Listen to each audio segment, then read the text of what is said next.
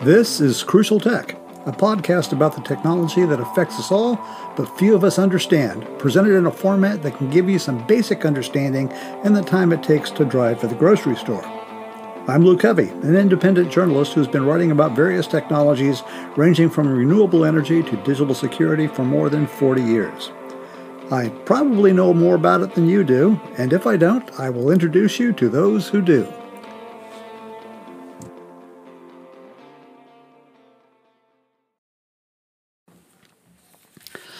Okay, so here we go with the opening episode of Crucial Tech.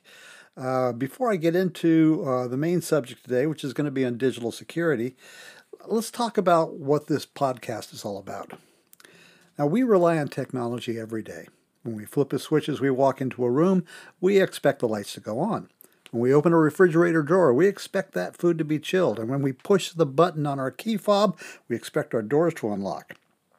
And until recently, when we sent an email to a friend, or we had a phone conversation, or we were shopping online, we thought all of that was private. Yeah, not so much. At the same time, as we're using all this stuff, very few of us know how or why this stuff happens. And unfortunately, we should start knowing, at least on a basic level.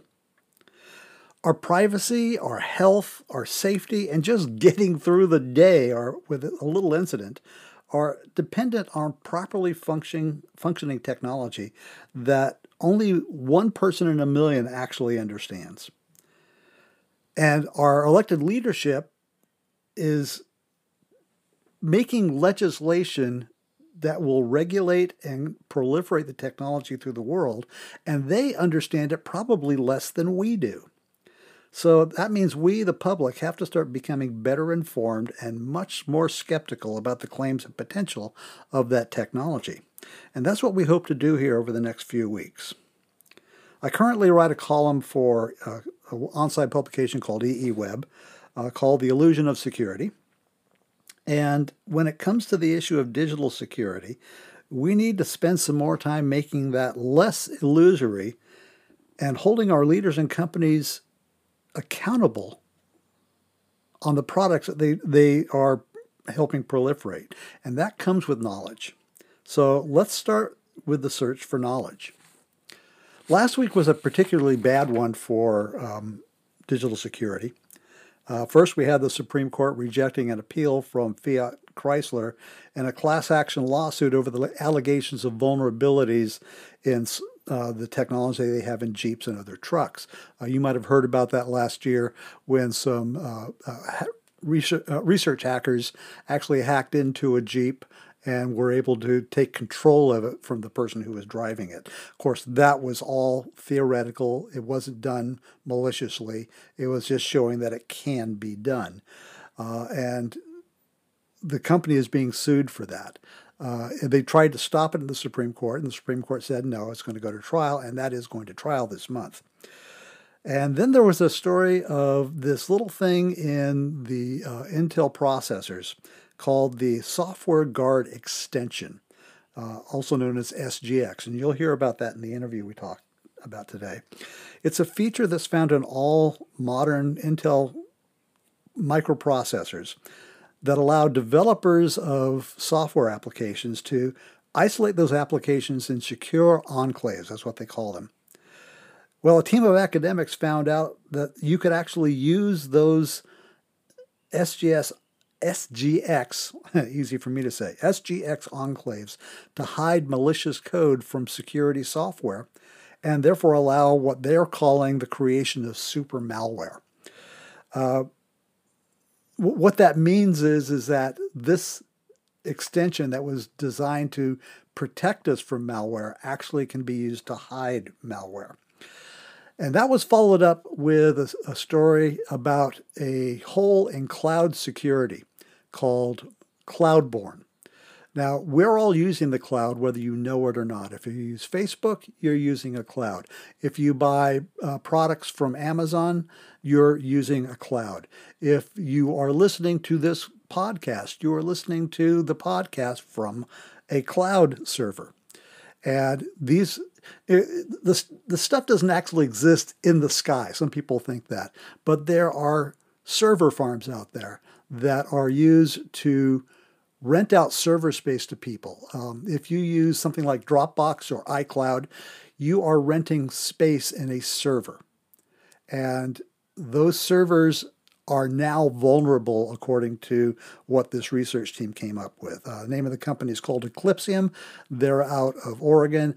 And the man I'm talking to is the Vice President of Engineering, John Lucades. So let's go over to that interview now, and I'll come back with a wrap-up.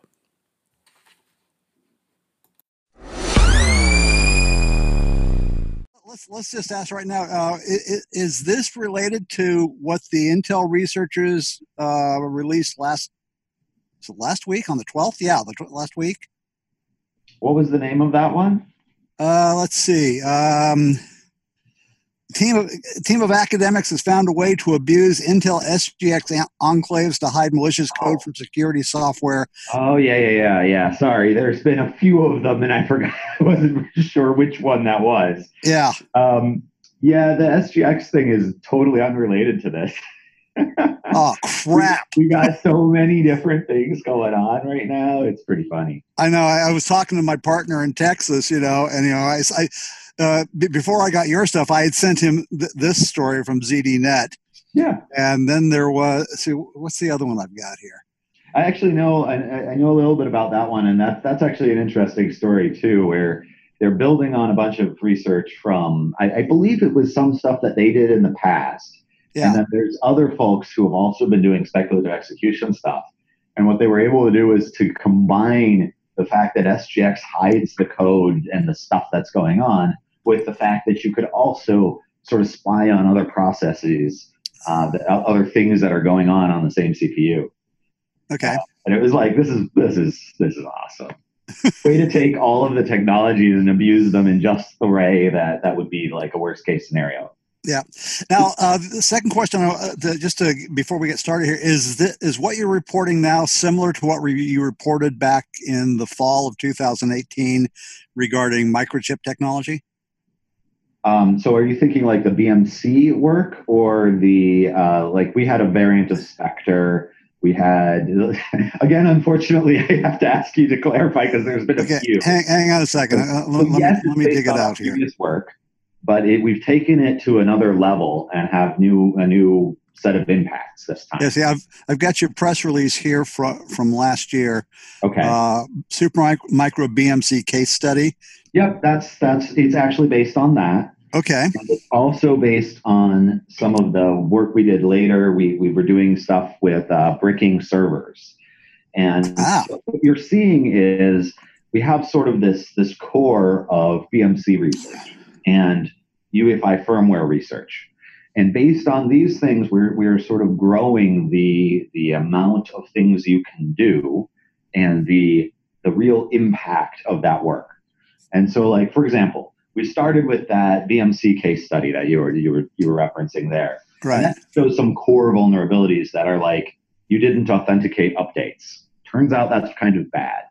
So when you do that, well, what can I do? Well, the first couple of things we immediately thought of is, well, malware can do stuff. Yeah, okay. Then we went and said, you can permanently brick servers. And that's kind of bad. You can disrupt a whole infrastructure all at once. And now what we're doing was we're saying, by the way, there's cloud providers who actually provide this as a service to multiple tenants. And now you can have an impact from one tenant to another over a cloud provider's service. So you can use, for example, a bare metal cloud. Bare metal cloud is going to give you access to this. That's sort of the point of bare metal. And that's where you get into a really significant impact to potentially different parties. And now you can imagine scenarios of people really actually mounting an attack like this to disrupt someone else's infrastructure. Okay. Is that making sense? Yeah. God. It's getting scary out there. Like for me, what we did here, I look at this and say there's a bunch of bare metal cloud providers out there. There's the big the big folks, Google, Microsoft, Amazon, IBM. Well, IBM missed this. And they're not small. They kind of have resources. They kind of know what they're doing. All the other guys almost don't stand a chance. It's like there's this huge attack surface of stuff in the firmware and hardware layer. Yeah. And nobody really realizes it's there. Yeah. And so you miss stuff like this, and it turns out that that's exactly the thing. Well, it's not that difficult to miss. I became a journalist because it didn't have a math requirement. But I was doing some math yesterday, and the industry standard on code is that you're going to have 10 to 15 errors in every 10 to 12 in every 1,000 lines of code. Yep, so, I've heard that statistic, yeah. So when you're looking at Android, which is right around 10 million lines of code, that means you've got 280,000 potential errors, all of which are potential attack vectors. Yeah, that's a really nice statistic, actually. Make the same comparison to Linux. Linux is roughly similar to Android. Yeah. You're going to have a roughly similar number of bugs. And I will tell you that all of these components in the motherboard at the hardware and firmware layer. If you think about firmware, what is firmware? Well, a lot of times firmware is Linux, not all the time, but especially in BMCs, that's pretty common. And what do PMCs do? Well, they're a little computer that leaves you access to the big computer. And so they have a whole network stack. They're running services. They're putting stuff for you to manage the other computer out on the network. Mm-hmm. Well, it's the same problem that you have with the big computer, just a little computer now. Yeah. And that's not unlike, every motherboard has, about, a dozen, maybe 15 different little computers like this. Yeah. And that's what our company is really into as far as researching. And we all kind of came from this security research background. Right. And so this is what we do with our company. This is where we base everything ourselves. Okay. So let's get very basic about this. How do we know if it's because you've just found the insecurity in the system? How do we know if a system has been breached with this, or do we know if any systems have been breached this way? So that's a really great question. I don't know of any that I can confirm are breached. I'm not sure that that's happened. Okay. It definitely could happen. And based on our work, it probably could happen to a lot of different folks on a lot of different infrastructures based on the fact that what I was saying earlier, you've got a fairly big organization with some resources that definitely missed this. Okay. And now what you can do is, to answer your other question, is do some analysis of, well, what is there? You can check the integrity of what you find if you go look. The problem is no one knows how to look. That's actually what we're doing as a company is creating technologies that allow you to make that integrity assessment of all of these subcomponents. Now, you've already contacted IBM about this, right? Yeah, almost 6 months ago and didn't get any response. Okay, well, I sent them their PR department an email and left a voicemail, and I haven't heard from them either. So I don't. Oh, really? Okay, well that's. And I also haven't heard back from Google. I haven't heard back from Amazon, and I haven't heard back from Oracle. However, I did hear back from Dropbox, and I know Dropbox doesn't have their own cloud. I think they get that from AWS, don't they? I don't know, but that would probably make sense. Yeah, either that or Oracle is one or the other. So they wanted to know exactly what was going on, and I told them, well, right now I don't know. But let me ask you this. How many other companies have you contacted about this? So we went to two organizations that are sort of coordination bodies. One is CertCC, which probably you've heard of. Uh-huh. They're sort of part of or somehow associated with the DHS and the US CERT. So I basically sent them a few weeks ago, here's all the stuff. Here's what we found. We think it'll affect a lot of people. And then we also, IBM, Oracle, Intel, a bunch of other, I think Amazon, a bunch of other sort of large internet companies are part of this consortium called ACASI. I could spell that out for you, but I mean, if you Google iCASI, you'll find it. ICASI. They ICASI. basically handle security issues that affect internet infrastructure. Uh-huh. And so we reported it to them as well. Also, haven't heard anything back. When did you report it to them? If I go back and look at our timeline here, we sent it on January 17th. Jesus. You got me into prayer mode here. A little bit. Oh, God. Okay, so now we know how we know if we've been breached. Once we know that, how do we get rid of it? So it could be hard. One of the things that you can do that may work is to simply update the firmware. So one of the things that I think we can recommend for folks is if you do get a bare metal system, maybe you should update the firmware to something that's known, something that you're expecting. And that's something that folks might do anyway, but it's not, I wouldn't necessarily think of that as a security thing had I not done this research. You know what I mean? Okay. So for example, like we have some recommendations in our blog paper here. We have it for customers and then we have it for cloud providers. Okay, can you send me the link on that? It's not up yet, but I believe it's in the package that Carrie sent you.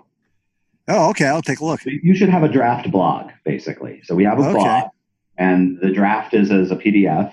If you go to the bottom, the end of it, we have recommendations for this Cloud Surface customers. You should probably look into your provider, validate that servers are free of implants. That's more what I was talking about, where you could check the integrity of firmware. Consider reflashing the firmware on newly acquired hosts, is what I was just saying, where you basically install a firmware update, and then monitor for changes while you're using it. And that's sort of a catch-all in case somehow somebody managed to make a change, even though you did all of these things. Okay. Okay, so that's how, I have a feeling this is going to be a labor-intensive process, because you said that even if you get rid of it on the server, it can propagate throughout the entire network. Well, it has to do that before you get rid of it, obviously. But yeah, you have this idea that there are hosts on this cloud service that are being reused between tenants, and any one of them could have been compromised before, and they're still connected to networks at various points. Okay. So yeah, that's possible. And the other idea is you don't know how many of them somebody got to, or which ones. And so that becomes a difficult problem. So I agree with you. This is potentially labor intensive. We are trying to create techniques to automate some of this stuff. That's really our mission as a company. Well, hurry up, damn it. I'll give you a demo later. Okay. While we're waiting for you to come up with ways to automate this, how do we fix it? Well, to be fair, you don't actually have to wait. We do actually have a product right now, and it's okay. So go ahead and give your plug. Yeah, that's cool. But that said, in the meantime, suppose that you're not already one of our customers and you're doing something. What do? Your best bet is, well, if you're a cloud customer, your best bet is installing that firmware. Try and get everything into a known state yourself, because now you're not sure about the cloud provider unless you are. If you know and you have a great relationship with your provider and you know what they're doing, okay, fine. But if you don't, you probably want to take some matters into your own hands and maybe install these firmware yourself. Okay. Does that make sense? And then we're also saying for the cloud provider, and we're sort of talking to all of those smaller providers that maybe don't have a whole team dedicated to this sort of stuff. Yeah. Here's some just bullet points of ideas of things that might really be a good idea. Like every time you go through the reclamation process of getting back a system from somebody who's had full bare metal control of it, maybe you should be the one who does all of these firmware updates and make sure everything is in a known state.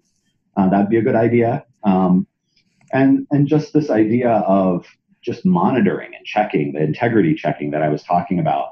Yeah, you read a version number somewhere. Maybe you actually want to read the whole firmware image and do a hash of that and see that the firmware image matches what you expected it to, even though the version stayed the same. Okay. Is that making sense? Yeah. So let's drill down a little bit here.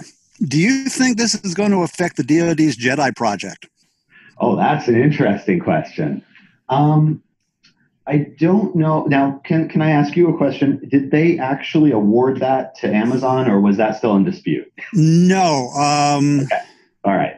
Let me think. Oh, actually, yeah, they awarded it, but then they've got there was a dispute about it. That's what I'm trying to remember. Yeah, that's because the DoD hired a high-level executive from Amazon for that, and then he quit and went back to Amazon.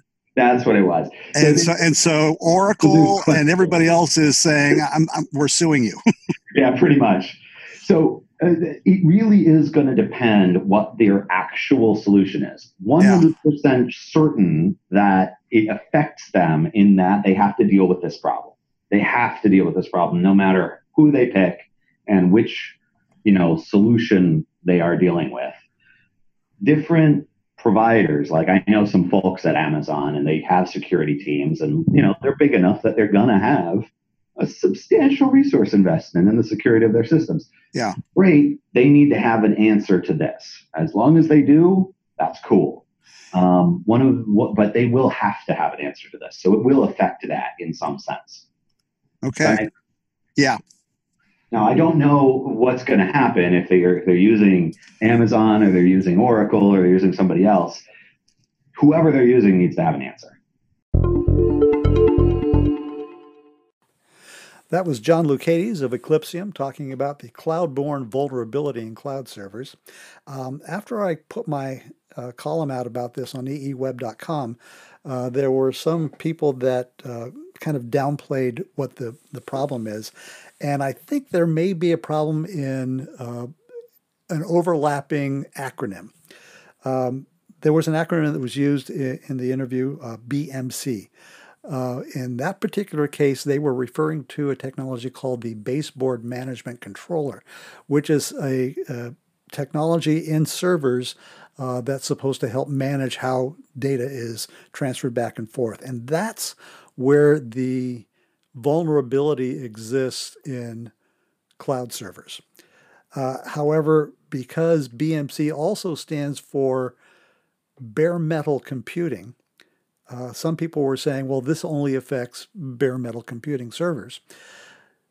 What that means is that the server has a hard drive in it that is accessible by the customer, and from there, a hacker can upload malware that can then be uploaded into the baseboard management controller and then do whatever damage they want to do. They're two different things. If a server has a baseboard management controller installed in it, they are vulnerable, whether they are using bare metal technology, hard drives, or if they're virtualized. And we may get into an issue about what virtualized computing is, or virtual computing is. But in this particular case, companies that use virtualized servers are companies like Amazon Web Services, whereas a company like Dropbox uses bare metal servers. Bare metal servers are cheaper, which means people would be interested in using those just to save money. Virtualized servers are more expensive, but they're safer because they're tougher to upload the stuff to. However, they can still be vulnerable. And that's something we need to understand about this particular issue. Now, the question remains, after we talk about that, is what can be done about this problem? Well, on a personal level, you can protect yourself by implementing two-step verification on all platforms that you can. That could be email, that could be Facebook, anything that uses cloud computing. And by the way, Facebook is a cloud computing company. They just don't let you subscribe to it to do all your computing, just on what you do there. Now, two-step verification is a pain in the butt because it means you've got to have your phone with you, you've got to check your email, you've got to do codes. But the fact of the matter is it does keep you safe. Also, computer manufacturers that use Intel and ARM processors, which means everybody, implemented patches to the vulnerabilities known as Spectre and Meltdown last year. Those patches significantly slow down your computer. And you may notice that once they fixed that problem, that you were getting upset that things were hanging up. You can turn them off if you go to customer support. They will guide you through the process of turning off those aspects that protect you against the Spectre and Meltdown vulnerabilities. I don't recommend it. I just say go out and get a faster computer. If you can do that, do that. Otherwise, don't turn off those protections. Over the next few weeks, we're going to be interviewing some technologists and opinion leaders about weaknesses inherent in digital technology. Next week, I'm going to be going to a conference in San Diego on digital security forensics, and I may be doing this episode live from there, or the next episode live from there. But I'll also be looking into the area of artificial intelligence, which the path to digital security seems to be through AI. You may have some concerns about AI. We'll get into that as well. So over the next few episodes, that's what you can expect. The next interview we do, if we don't do the digital forensics next week, will be with a researcher at the University of Missouri who's figured out a way to build a decoy using artificial intelligence. And that's going to be a fascinating discussion. So if you have any questions or comments, send them to me, Lou, at footwashermedia.com. We are broadcasting this through Anchor FM, which will end up in a lot of different places. But try and stay safe out there and don't panic, because it's not as bad as it sounds, but it could be better. This is Crucial Tech signing off.